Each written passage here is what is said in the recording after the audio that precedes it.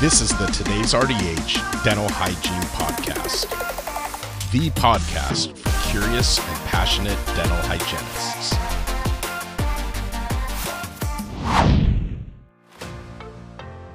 Hi everyone, it's Kara from Today's RDH.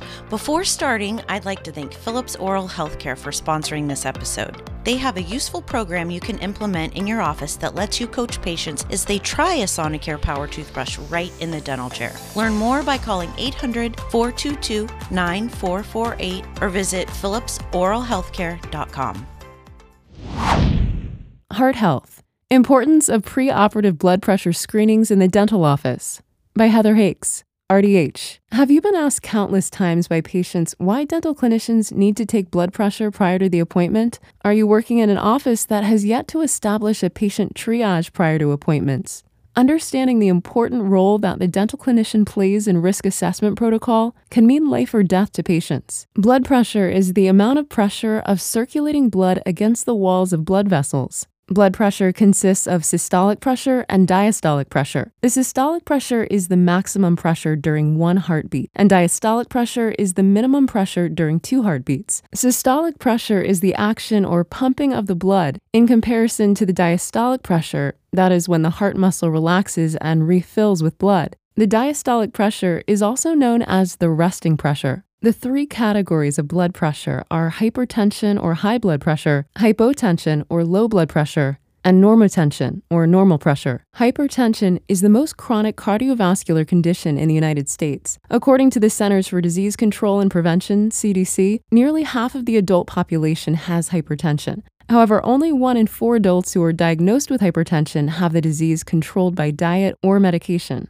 Therefore, dental management precautions in patients with hypertension and hypotension are important in the dental setting on many levels. Blood pressure reading can influence clinician decisions about dental treatment in specific ways. Blood pressure categories. The American Heart Association, AHA, provides a chart to determine the blood pressure categories based on the assessed readings. According to the chart, the normal range of blood pressure is a systolic pressure of 120 millimeters of mercury or less, and the diastolic pressure is less than 80 millimeters of mercury. An elevated blood pressure will range from 120 to 129 millimeters of mercury systolic, and less than 80 millimeters of mercury diastolic. However, hypertension is subdivided into 3 stages. Stage 1 hypertension indicates a systolic reading of 130 to 139 millimeters of mercury or a diastolic reading of 90 millimeters of mercury or higher. Stage 2 hypertension indicates a systolic reading of 140 millimeters of mercury or higher, or a diastolic reading of 90 millimeters of mercury or higher. Lastly, a hypertensive crisis is a systolic reading higher than 180 millimeters of mercury, and or a diastolic reading of higher than 120 millimeters of mercury.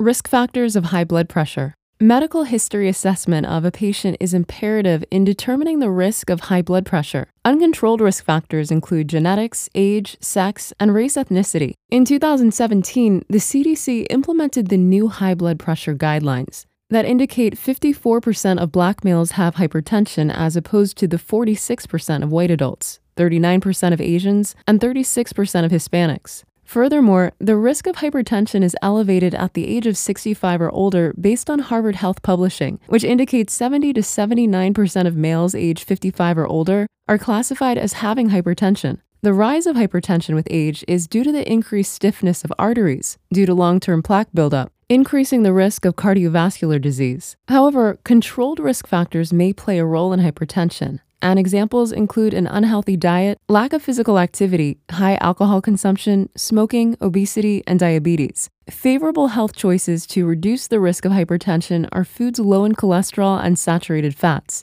daily exercise, minimal alcohol consumption, and a tobacco-free lifestyle. How do the controlled risk factors affect blood pressure?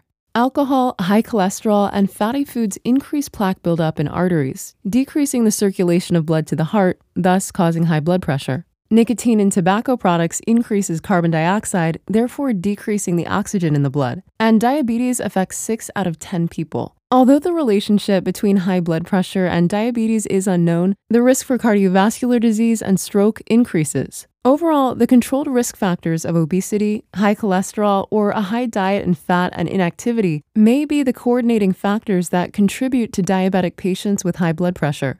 Dental treatment considerations. The dental considerations of the dental patient to prevent a decrease in blood pressure involve patient position. Orthostatic hypotension is when there's a drop in blood pressure when standing or laying for long periods of time. The risk factors involved in orthostatic hypotension are age, diabetes, and autonomic dysfunction. During the dental visit, the patient being positioned supine for long lengths of time may increase the risk of orthostatic hypotension. Typically, lightheadedness or dizziness are telltale signs. To prevent orthostatic hypotension, a gradual incline is recommended. In the case of the dental patient feeling lightheaded or dizzy, having the patient sit for a period will help them regulate blood pressure. On the other hand, the treatment considerations for a dental patient with high blood pressure are a bit more complex due to the use of local anesthetics. The local anesthetics used in dental treatment contain epinephrine, which is a vasoconstrictor. The use of epinephrine increases the quality of anesthesia while decreasing the quantity needed during treatment. When a vasoconstrictor such as epinephrine is added to the anesthetic to contradict a patient's vasodilation quality, the blood vessels are constricted, thus reducing blood flow to the injection site.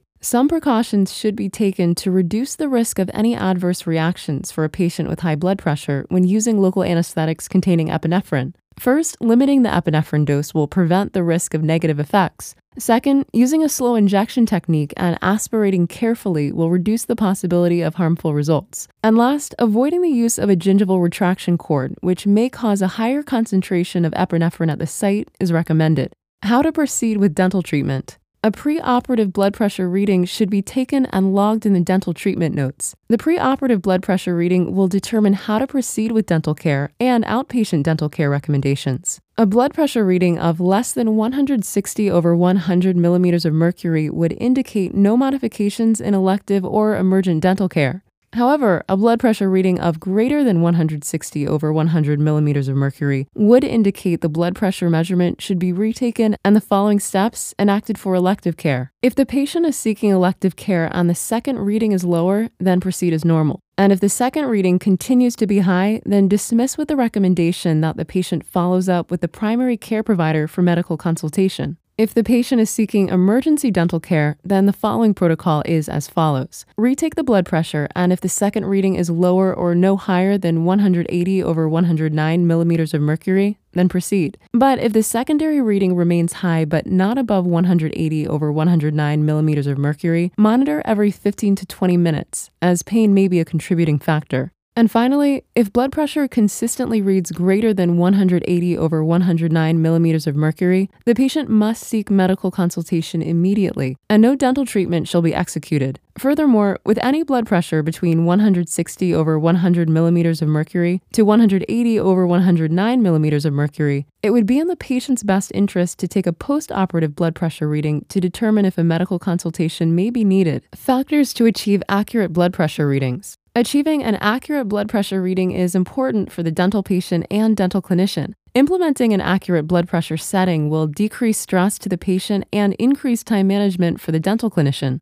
As recommended by the American Academy of Family Physicians, AAFP, many key elements play a role in reducing a higher than normal reading. First, the patient should avoid caffeine, exercise, and smoking 30 minutes before the dental visit, all of which will help in preventing a higher than average reading. Secondly, patients should relieve their bladder prior to being seated and refrain from talking or laughing while blood pressure reading is being taken. Also, patient position is important. The patient should be relaxed with both feet on the floor. And most importantly, the placement of the blood pressure cuff is critical. Removing clothing that may obstruct the cuff placement and the proper position of the cuff while supporting the patient's arm in an elevated position are imperative to an accurate blood pressure reading. Proper cuff position includes placing the arm cuff where the middle of the cuff is level with the right atrium and midpoint to the sternum. Arm cuff versus wrist cuff. Although a wrist cuff and arm blood pressure monitor both have the same goal in mind, the American Heart Association, AHA, recommends an arm cuff for home monitoring. The reason for the AHA recommendation is that the wrist cuff may be less accurate than an arm cuff device. Typically, wrist cuffs read higher as a result of improper technique. While using the wrist cuff, it's important to understand that the veins in the wrist are narrower than the upper arm and closer to the skin. and therefore the arm and wrist must be at the heart level to achieve accurate readings. Although the arm cuff is recommended, an inaccurate blood pressure reading may result with an arm cuff if the proper technique isn't implemented or if the cuff is ill-fitted. The role that dental clinicians play in the patient's health assessment is important to maintaining patients' confidence as well as their safety. Hence, preoperative blood pressure is key in achieving these goals. The age-old question presented by patients is, why do I need my blood pressure taken for a dental appointment? The accurate answer and imperative objective are to understand the effects of blood pressure and dental contraindications. This episode was brought to you by Philips Oral Healthcare, who is now offering an in-office trial program to help you show patients the advantages of using a Sonicare-powered toothbrush. Every kit comes with a handle, a supply of brush heads, disinfection instructions, and more. Call 800-422-9448 or visit philipsoralhealthcare.com to learn more or place your order today. Thank you for listening to the Today's RDH Dental Hygiene Podcast. Subscribe on Apple Podcasts, Google Podcasts, Spotify, Stitcher, or wherever you listen to your favorite podcasts.